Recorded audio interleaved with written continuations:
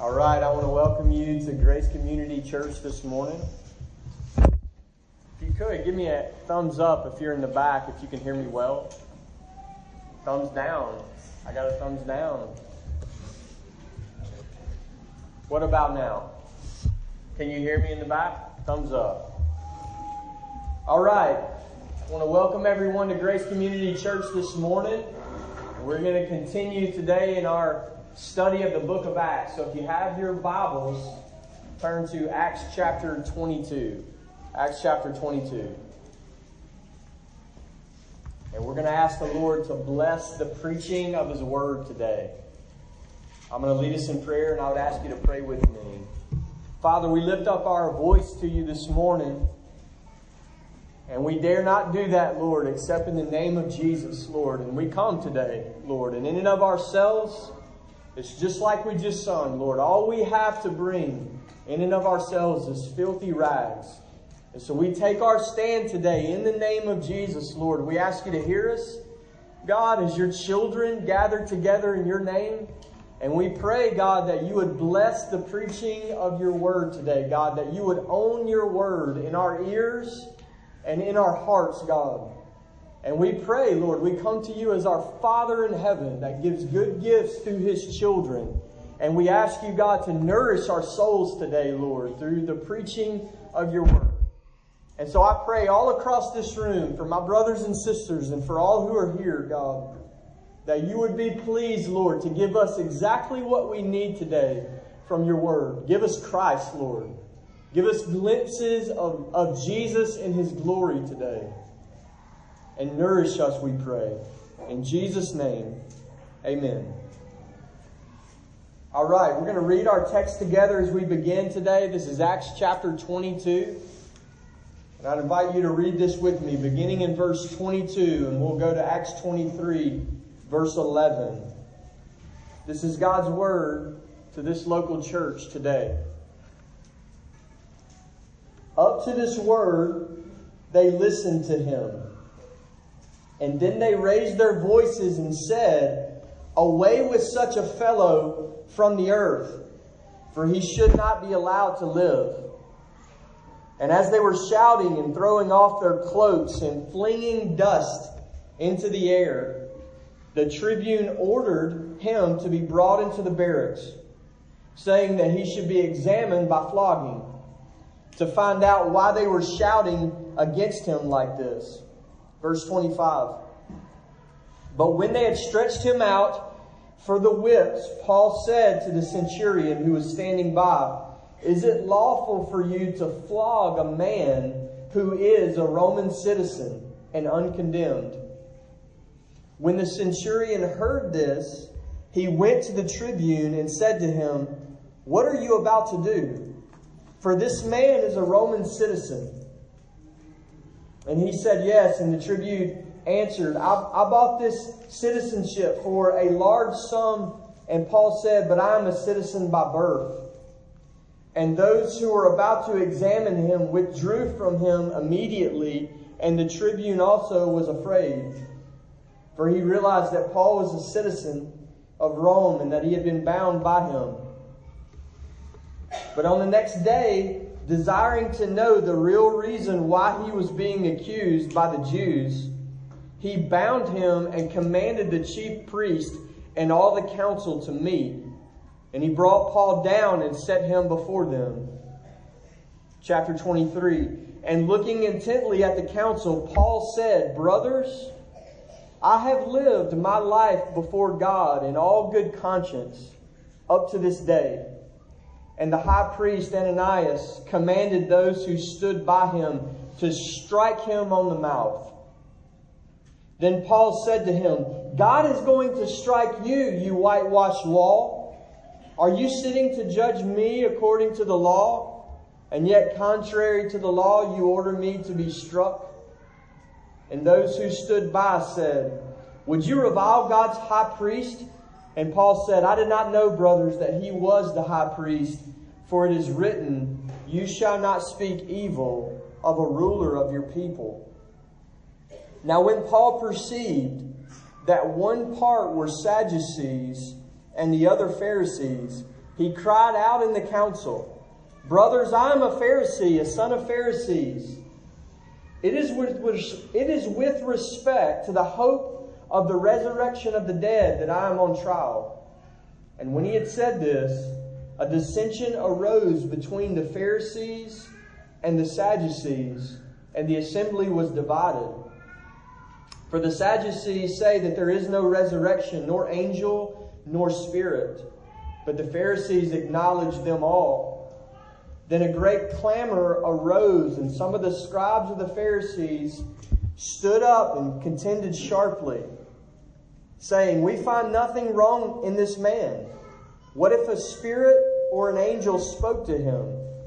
And when the dissension became violent, the tribune, afraid that Paul would be torn to pieces by them, commanded the soldiers to go down and take him away from them by force to bring him into the barracks. Verse 11, the following night the Lord stood by him and said, "Take courage, for as you have testified to the facts about me in Jerusalem, so you must testify also in Rome." This is the word of God to this local church this morning. And I want to begin by asking you to ponder a question with me today. And here's the question, okay? Where do we get strength to serve Jesus Christ? Where do we get that strength?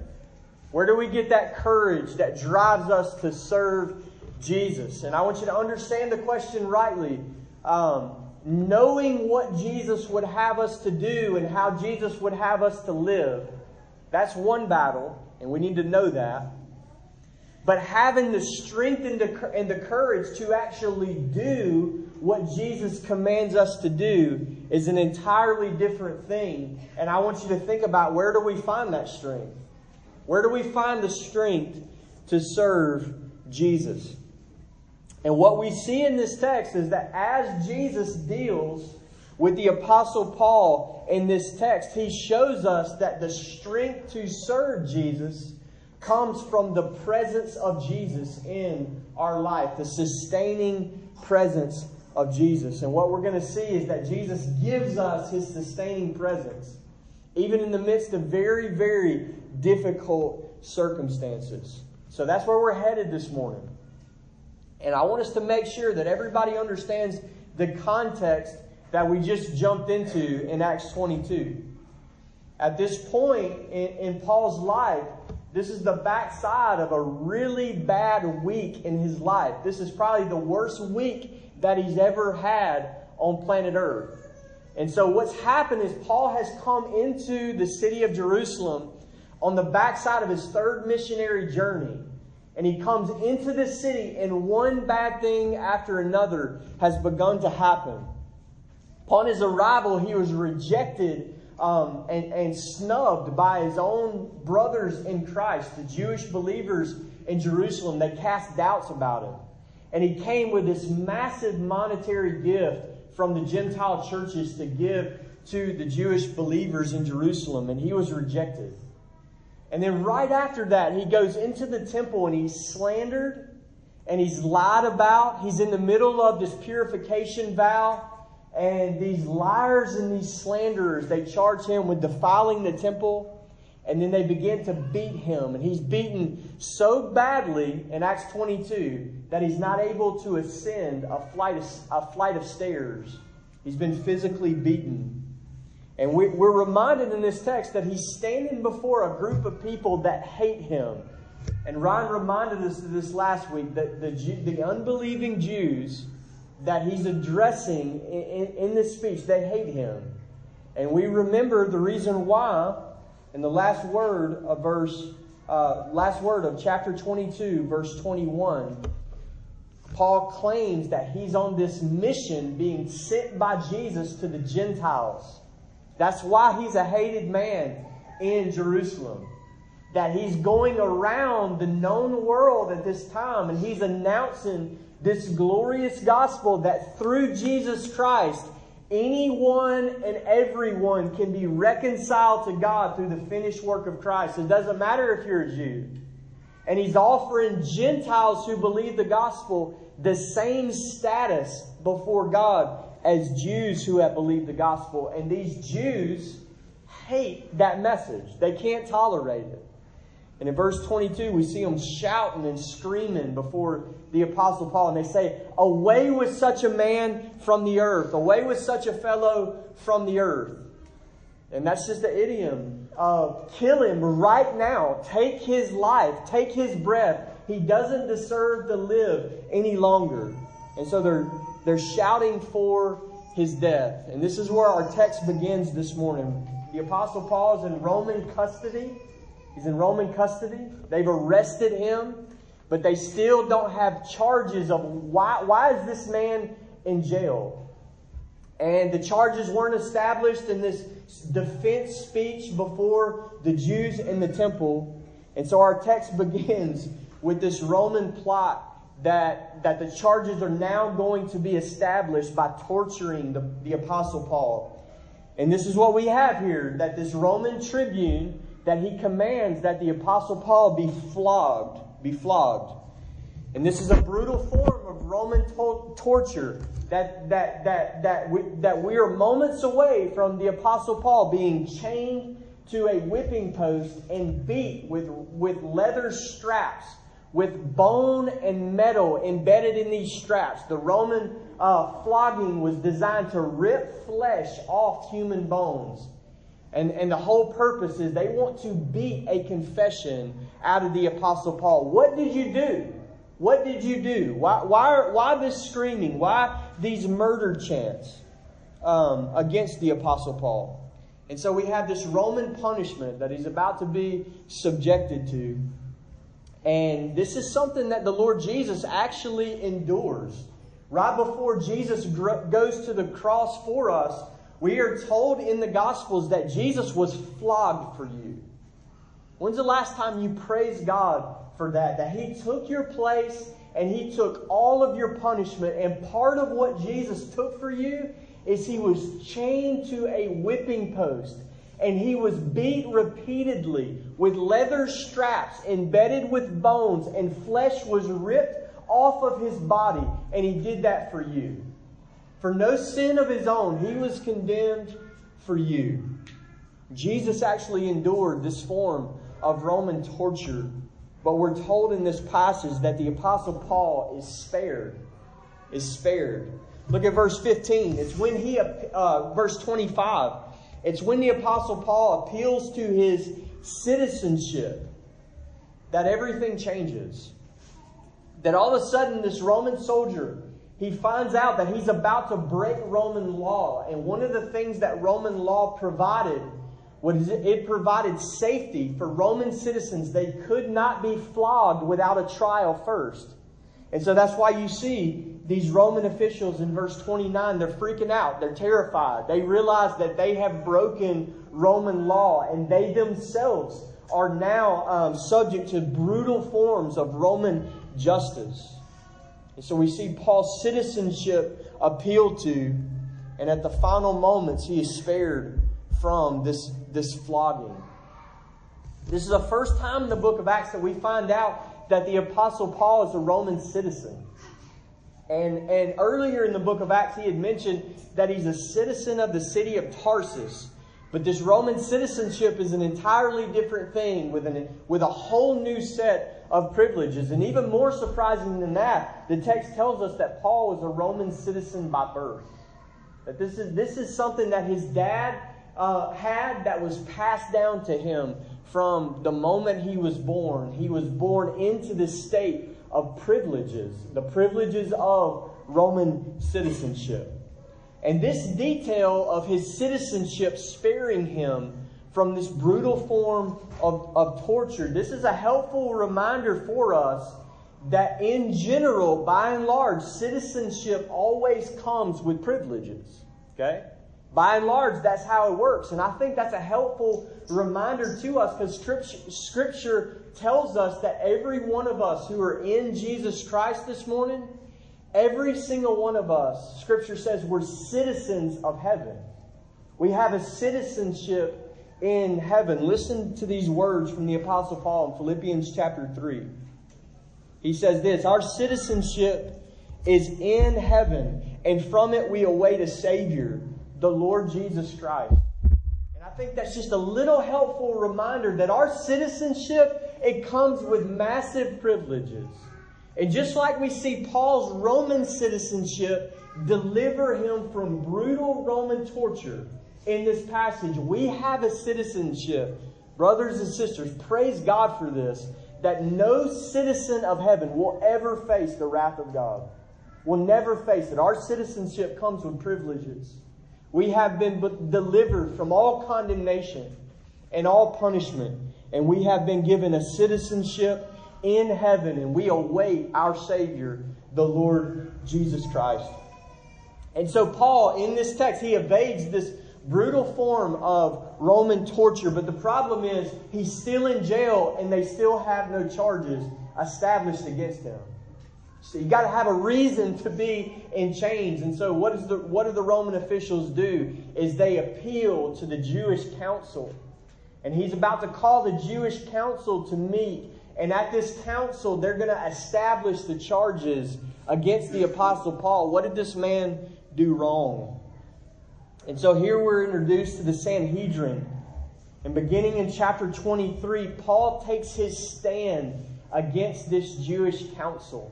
And this is the second, you remember last week, Ryan told us about these defenses that the Apostle Paul is going to make as the book of Acts closes. And this is the second apologia, the second of his defense speeches before his accusers. This Jewish council that he's speaking to in chapter 23, this is known as the Sanhedrin. And history tells us that this council is made up of 71 Jewish men. And they were comprised of chief priests and also lay elders and also scribes and experts in the law of Moses. And then sitting at the head of that council was a man known as the high priest himself. And in this text, his name is Ananias. The Sanhedrin is a judicial body in Israel. And during this time of Roman subjugation, their powers had been extremely limited. And this is who Paul is brought before. And I'll remind us, this is the same Jewish body that crucified our Lord, that delivered our Lord to the Romans to be crucified. This is the same Jewish body that condemned the Lord Jesus. This is the same Jewish council that earlier in the book of Acts, they arrested the apostle Peter and John, and they tried them in Acts chapter 4, Acts chapter 5. And this is actually the same council that the Apostle Paul himself in Acts 9, that he received letters from the high priest. He had a mission sanctioned by the Sanhedrin to go into other regions of the Roman Empire to persecute the Christian church. This is the Sanhedrin. They're presented to us in the New Testament as wicked, wicked men and as servants of Satan. Servants of Satan. And this is who Paul stands before in chapter 23. And beginning in verse 1, he begins to take his stand. And the very first thing that the Apostle Paul does is he pleads the innocence of his own conscience. Look at what he says in verse 1. He says, I have lived my life before God in all good conscience. And so these men hate him. They hate him. They hate what he stands for. They hate that gospel that's offered to the Gentiles. How dare this man offer Gentiles the same status before God as Jews? How dare you do that? And then he gets before this council and he opens up his mouth, and just picture him standing before 71 Jewish authorities. And the first thing he says is, I have done absolutely nothing wrong. I am innocent. I'm an innocent man standing before my accusers. And it's for this very thing that the high priest orders him, and he's smacked right in the mouth. He's struck on the mouth. They cannot even tolerate his claim. How dare you pretend to stand before this Jewish council and that you would be the innocent one? He's struck on the mouth. And I love this quote from Matthew Henry. He says this about the Sanhedrin. He says, when they could not charge Paul with any crime, they thought it crime enough that he claimed to be innocent. And that's a good reminder for us. It's not a crime to stand before your accusers and say, I've done nothing wrong. And that's exactly what Paul did. And he smacked him. Had it ordered to be smacked right in the mouth. He pleads his conscience. And then the next thing in verse 3 that we see Paul do is he turns to the high priest and he does two things. He rebukes him and he warns this man. He rebukes him and he warns this man. He rebukes him because the high priest just had him struck because he ordered him to be struck in contrary to God's law. How dare you stand as though you were administering God's law, and yet you ordered me to be struck contrary to God's law. This is a rebuke to the high priest. Most powerful man in Israel, and he's rebuking him. He's rebuking him. And then he warns him, and he says this, you are a whitewashed wall, and you are going to be struck by God. And I want you to think about, and deep in your heart, I want you to consider this morning. Do you have a place in your life for language like this? You are a whitewashed wall, and God is going to strike you, you wicked man. You have a place for that. Makes us feel nervous, okay? We live in a culture that this strikes against. A lot of our leans towards politeness. And the only thing I would remind us of is there's a time and a place for language like this in the Word of God. And we need to be really, really careful if we don't have it, because Paul is basically quoting verbatim, word by word, Jesus' own words. In Matthew 23, Jesus stands before his accusers. Matthew 23, verse 27, Jesus says this, woe to you, scribes and Pharisees, hypocrites! For you are like whitewashed tombs, which outwardly appear beautiful, but within are full of dead people's bones and all uncleanness. So you also outwardly appear righteous to others, but within you are full of hypocrisy and lawlessness. Those words fell out of the mouth of a man who never sinned. Who never sinned. And this is what the Apostle Paul is doing. He's rebuking the high priest. As though he looks as though he were alive, but he's a whitewashed wall. He's a dead man. And he's in danger of the judgment of God. He's going to be struck by God for his wickedness and for his unrighteousness. And the Apostle Paul intends to awaken this man to his state. He intends to awaken this man to his danger. God is going to strike you. It's a call to repentance. And what happens next in this text is that those who heard that rebuke in verse 4, they began to charge the Apostle Paul with sin. In verse 4, they charged the Apostle Paul with reviling God's high priest. Those who stood by said, would you revile God's high priest? And again, Paul responds with two things. He appeals to Scripture, and then we're going to see the Apostle Paul appeal to his own ignorance. And he quotes a text from Scripture in Exodus 22, verse 28. And that text says this. It says, you shall not revile God, nor curse a ruler of your people. And the Word of God, the text that he quotes here, reminds us that as we stand before dignitaries and rulers and officials, there's an appropriate respect that God's Word commands us to have as we address kings and rulers and authorities. And Paul quotes that text and says, yes, that text is in the Word of God. Yes, Scripture does say that. And then his next move is this. In verse 5, he says, but I didn't know he was the high priest. Yes, Scripture says that, but I didn't know that this man was the high priest. And the Apostle Paul, he appeals to his ignorance. And that's an interesting thing, right? And there's a lot of disagreement over exactly what's going on in this specific phrase.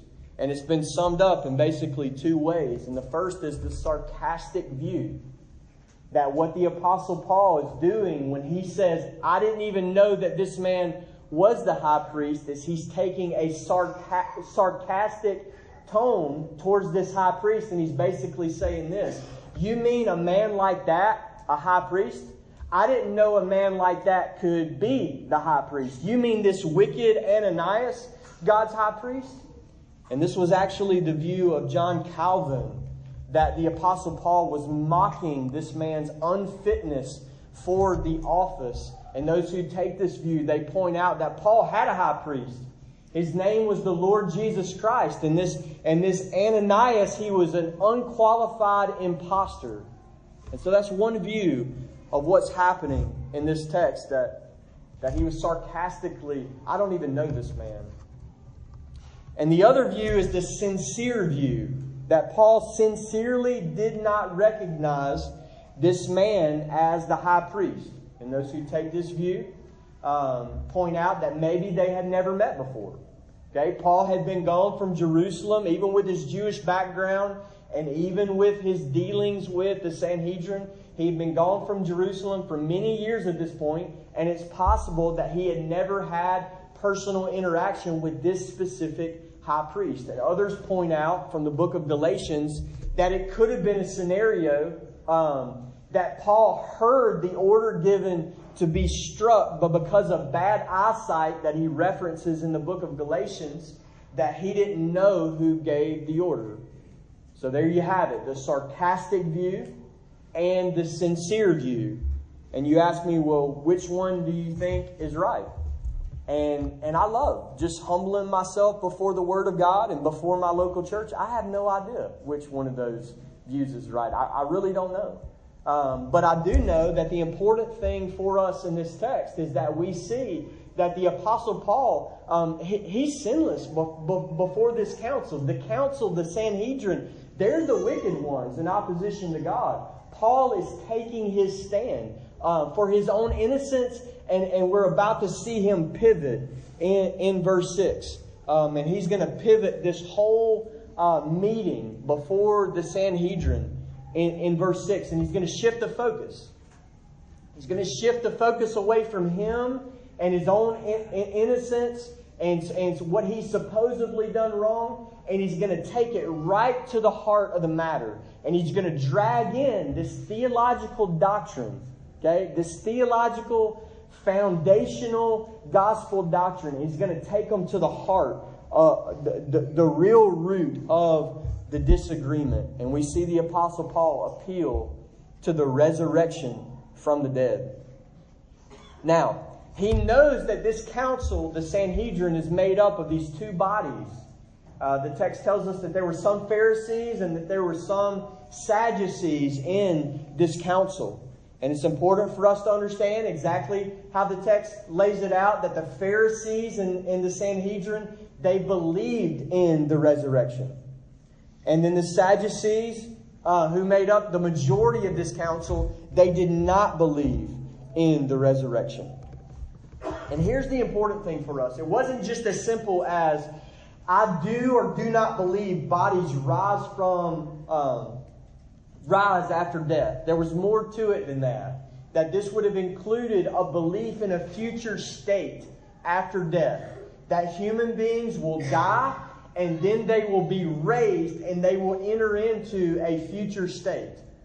And this will be a state of reward or punishment. Okay? And the Apostle Paul appeals to this central gospel doctrine. And he splits the Sanhedrin in half. And we know which one of these groups in the Sanhedrin was right. We know which one of these groups was right because we know what the Old Testament says about the resurrection. We know that the Sanhedrins were right because the Old Testament itself, it teaches a bodily resurrection from the dead. It teaches that every human being will be raised, judged by God, and either rewarded or punished. And let's read that for ourselves in Daniel chapter 12. It says this, "And many of those who sleep in the dust of the earth shall awake, some to everlasting life, and some to shame and everlasting contempt." This is the Old Testament version of the doctrine of the resurrection. Okay? That every human being that you ever will lay eyes on fits into this grid. They're going to sleep in the dust of the earth, and they're going to awake either to everlasting life, or they're going to awake to everlasting contempt. Every human being will fit into this grid. You have two states and nothing in the middle. Everlasting life or eternal punishment. Old Testament version of the resurrection. The Old Testament taught this. The Pharisees understood this rightly, that the Bible in fact teaches a resurrection and a future state before God. And Jesus himself teaches the same thing in John chapter 5. He says this. He says, "Do not marvel at this, for an hour is coming when all who are in the tombs will hear his voice and come out. Those who have done good to the resurrection of life, and those who have done evil to the resurrection of judgment." And I just want to pause right there. And I want to personally address every single person in this room. And I want you to know that the Word of God promises that there's coming a day, not only that you will die, but that Jesus Christ will authoritatively speak, and your body will come out of the tomb. No matter what you believe, no matter who you are, and no matter what you have done, Jesus will speak, and all who are in the tomb will hear his voice. Is that not a glorious picture of Jesus Christ? He's going to raise every human being, and it's not even going to be hard for him. He's going to speak. Speak. I was reading in my own time with the Lord just this week, and I read that story of Jesus raising that 12-year-old little girl from the dead. And you know how he did it? He came in that room, and he didn't shout. He didn't have to say it multiple times. He leans down with the tenderness of a father waking up a little child, and he says, "Child, arise. Child, arise."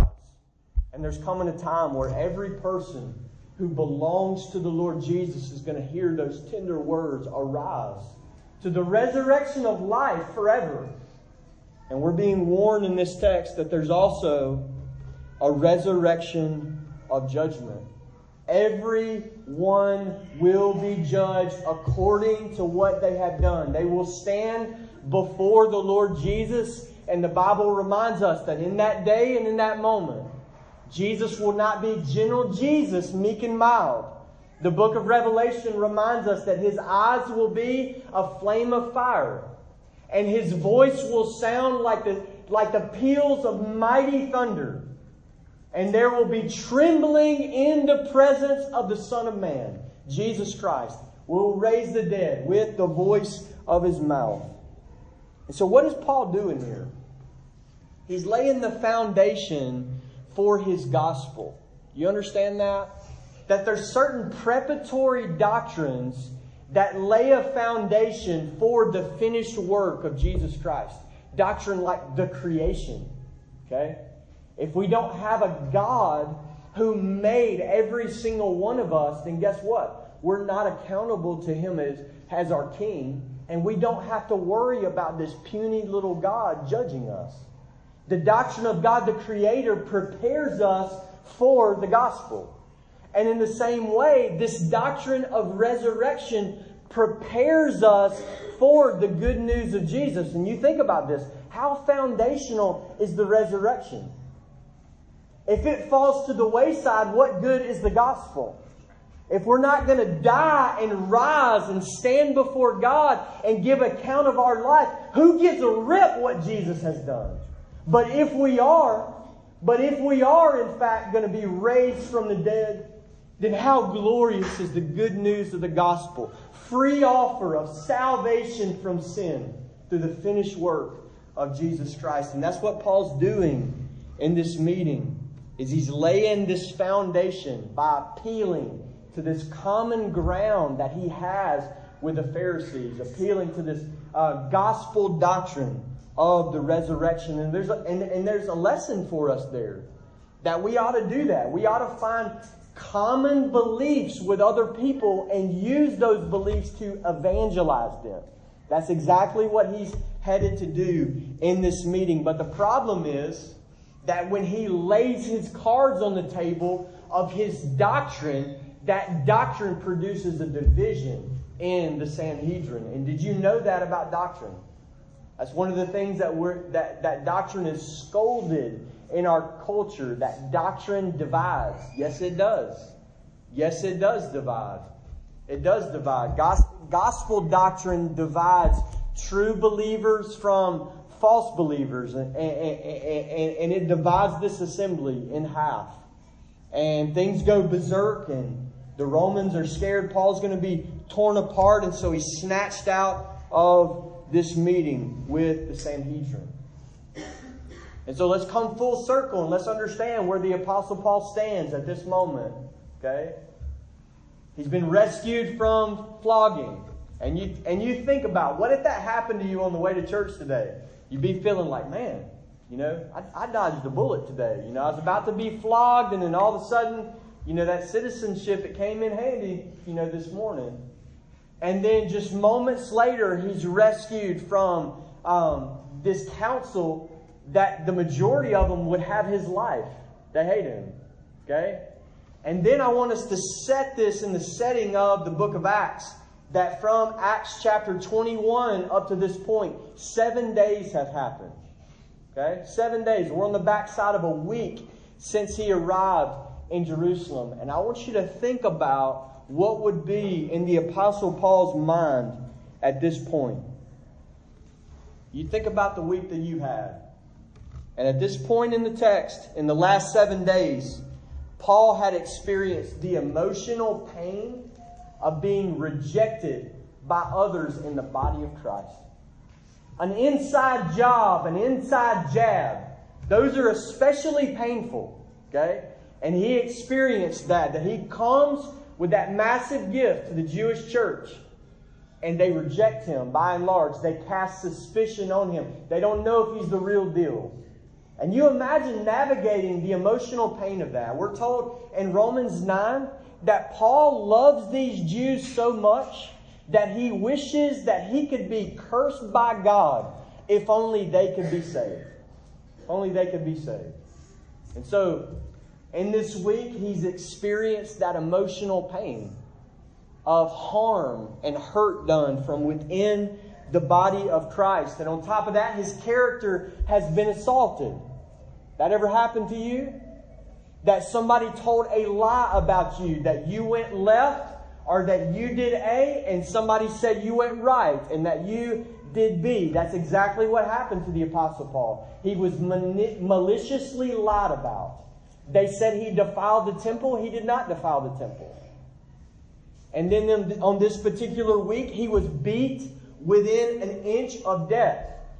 He was beat within an inch of death. Very few of us, if any, in this room have been pummeled by a mob of people that hate you and don't want to see you breathe anymore. They want you to die mob style, on the spot. No court, no trial. Take your life right now. That's how his week is going. Okay?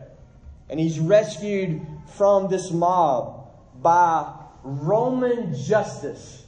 This perverted form of justice that rips him out of a mob beating, and then just moments later is about to strap him to a whipping post and beat him within another inch of his life, ripping flesh off his body to force him to confess sin that he didn't commit. That's how his week is going. And then he stands before the leaders in Israel, the men who lead his countrymen, those Jews that he loves, the one whom he wishes he could take their place. I wish I could be cursed by God if only my countrymen could be saved. And he's standing before these 71 representatives of the Jewish nation. And what happens? He got punched in the mouth in that assembly.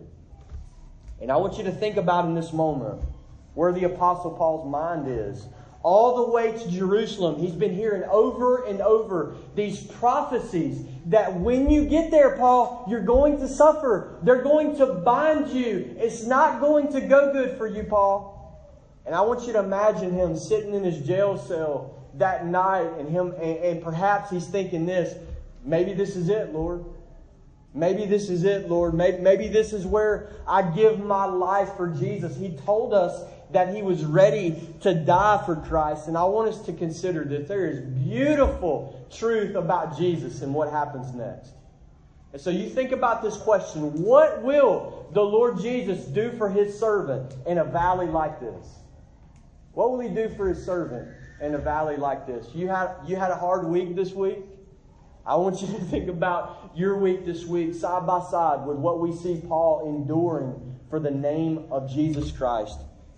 And let us take great comfort in how Jesus begins to deal with his servant in the midst of suffering. Look at verse 11. It says, the following night, the Lord stood by him and he said, take courage.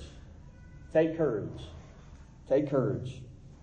Right in the middle of these circumstances, right in the middle of the most hellacious week of Paul's life, right in the middle of it, Jesus comes and he wants Paul to know one thing: I am right here. I'm in the room. I'm in the room. This is beautiful truth about Jesus Christ. Not only does our God, the Lord Jesus, not only does he know when we suffer, and he does, he wants us to know that he's right here. So he comes, and verse 11 says he stands beside the Apostle Paul. He comes to sustain his servant with his presence. And then he feeds his servant his promises. This is where strength comes from to live the Christian life. From the presence of Jesus, from the promises of his mouth. This is how we get strength to serve our Lord. And brothers and sisters, we get this beautiful glimpse. He's dealing with Paul in this way, in the midst of intense suffering. And our God would have us to know, every single believer in this room, that when we suffer, not only does he know it, he's with us. Our God is with us when we suffer. Always. Jesus says he will never forsake you. Think of how beautiful that is. He will never forsake you. He's always in the room. It's always as though he were right there. And then consider this. This is true 100% of the time. And no one else that loves you in this world can say that for you, that I will be with you always, even to the end of the age. Your husband, your wife, your mom, your dad, your children, they will fail you. Jesus never will. He's always with us, especially in the hardest moments of our life. Look how kind he is to Paul here. Paul didn't deserve this. This is the kindness of Jesus. In this moment of discouragement, Jesus shows up and he stands beside his servant. And I want us to remember that God has been kind to us too. Because God has given us promises in his word that tell us that we have the same presence that was manifested to the Apostle Paul with us always, even to the end of the age, especially as we suffer for the Lord. Listen to this in Psalm 23. These are glorious promises from the Word of God. Psalm 23, verse 4. Even though I walk through the valley of the shadow of death, I will fear no evil, for you are with me. with us. God with us. Even in the valley of the shadow of death. You see what God's Word does over and over? It doesn't say, follow Jesus and you'll never suffer. And nothing will ever bad will happen to you. That's not what it says, does it? It tells us that we will suffer. That we will endure hardship. But praise to the living God. Over and over and over again, it promises that we will never suffer alone. As followers of Christ, we will never suffer alone. Our God is with us in the valley of the shadow of death. Isaiah 43 verse 2, same promise. When you pass through the waters, I will be with you. When you pass through the waters, I will be with you.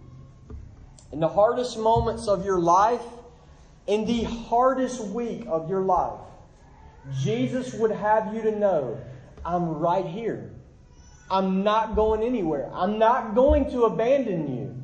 100 times out of 100, I'm going to be there. I'm faithful. I'm right here. He's the one who met Shadrach, Meshach, and Abednego. You remember this story in the book of Daniel? This is our God. We go down into the fire. We're cast into the fire. And where is Jesus? Where is Jesus? He's the one that comes down into the fire with us. And those who are looking in say, weren't there 3 that we threw in the fire? And yet there's a 4th one there, like the Son of Man. This is our God with His people in the midst of suffering. This is a beautiful promise from the Word of God that Christians will never suffer alone. Ever. Never, ever. Jesus died on the cross for His people. He said, my God, why have you forsaken me?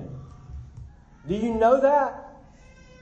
That's a real thing, that Jesus in His human flesh, He was cast off and cut off from God. He was forsaken by God the Father. And do you know why? So that me and you would never have to be forsaken by God the Father. Never a moment in our life will we know, if we're in Christ, what it's like to be forsaken by God. Never a moment. Every Christian, they're going to look back on their life, and every Christian is going to have this testimony. This is a worship song, a Matt Redman worship song, and it says this. And you think about how beautiful this is, that we're going to be able to look back on every single day, and we're going to be able to say this. Never once did we ever walk alone. Never once did He leave us on our own. You are faithful, God. You are faithful. How beautiful is that? Just like Paul. He gets to the end of his life and he looks back and he knows that Jesus was with him. We're going to get to the end of our life and we're going to look back and we're going to hold the banner over our life that our God is faithful. Not one time in our life did He abandon us. This is the love and the grace of Jesus. And I would encourage you this morning to make that testimony personal to you. Not abstract doctrine that you fill out a Scantron doctrine survey. But that you live by this doctrine. That you draw strength and courage and encouragement that Jesus is with me all the days, even to the end of the age. In this text, verse 11, Jesus draws near and He speaks these words to the Apostle Paul. And He says, take courage. Take courage. This is really similar to the words that we see several times in the Old Testament. Be strong and courageous. Be strong and courageous. And I want you to think about how much courage would have just exploded in the Apostle Paul's heart in that moment.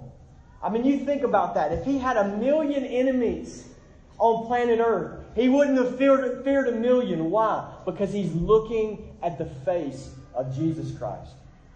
Think about that. The baddest demon in hell could have walked in that room and he would have been completely fearless. Why? Because Jesus was there and he saw Jesus.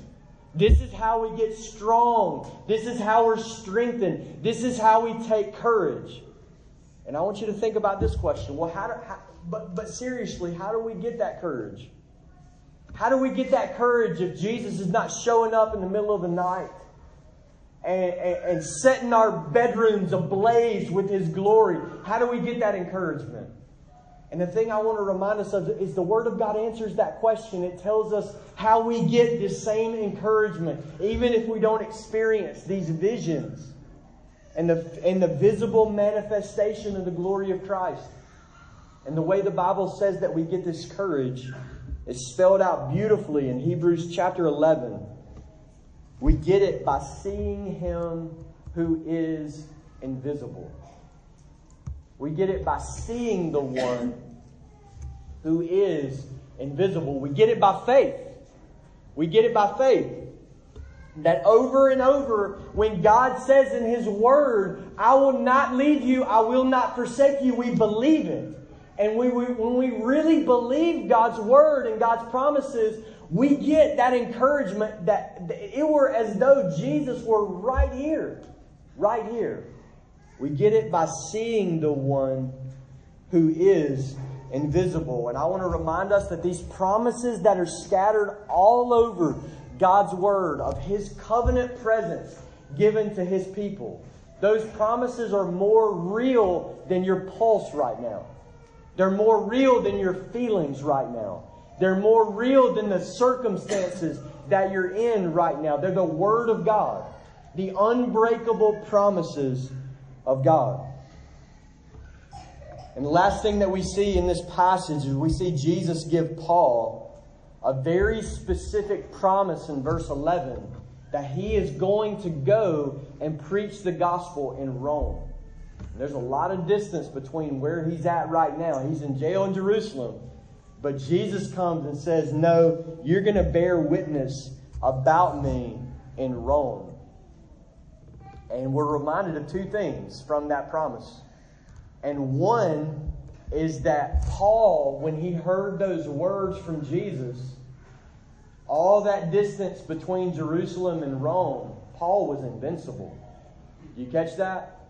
Why? Because Jesus said you're going to Rome. And that means if Satan would have unleashed all fury of hell on Paul, guess what would have happened? Still going to Rome.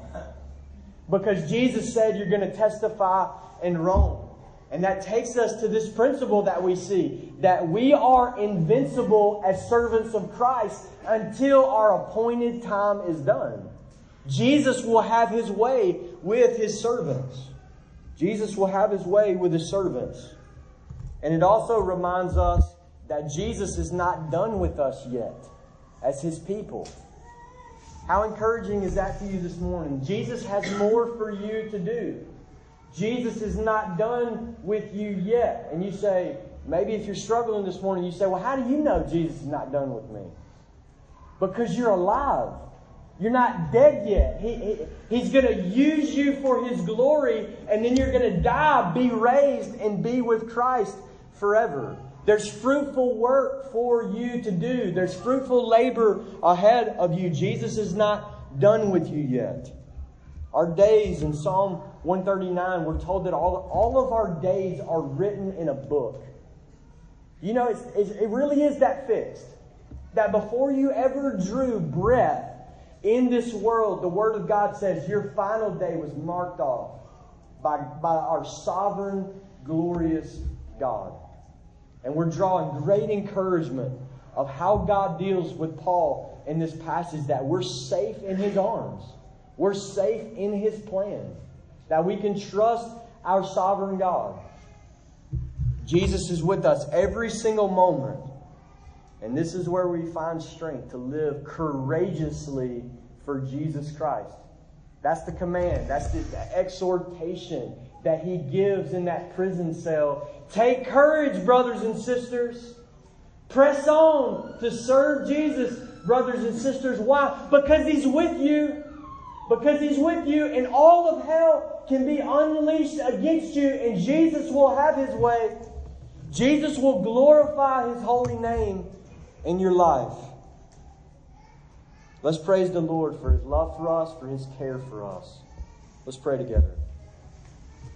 Father, we lift up our voice to You again, Lord. And as my brother prayed earlier, God, we are unworthy people, Lord. And there's nothing in us, God, nothing in any one of us, Lord, that can bind your favor, God.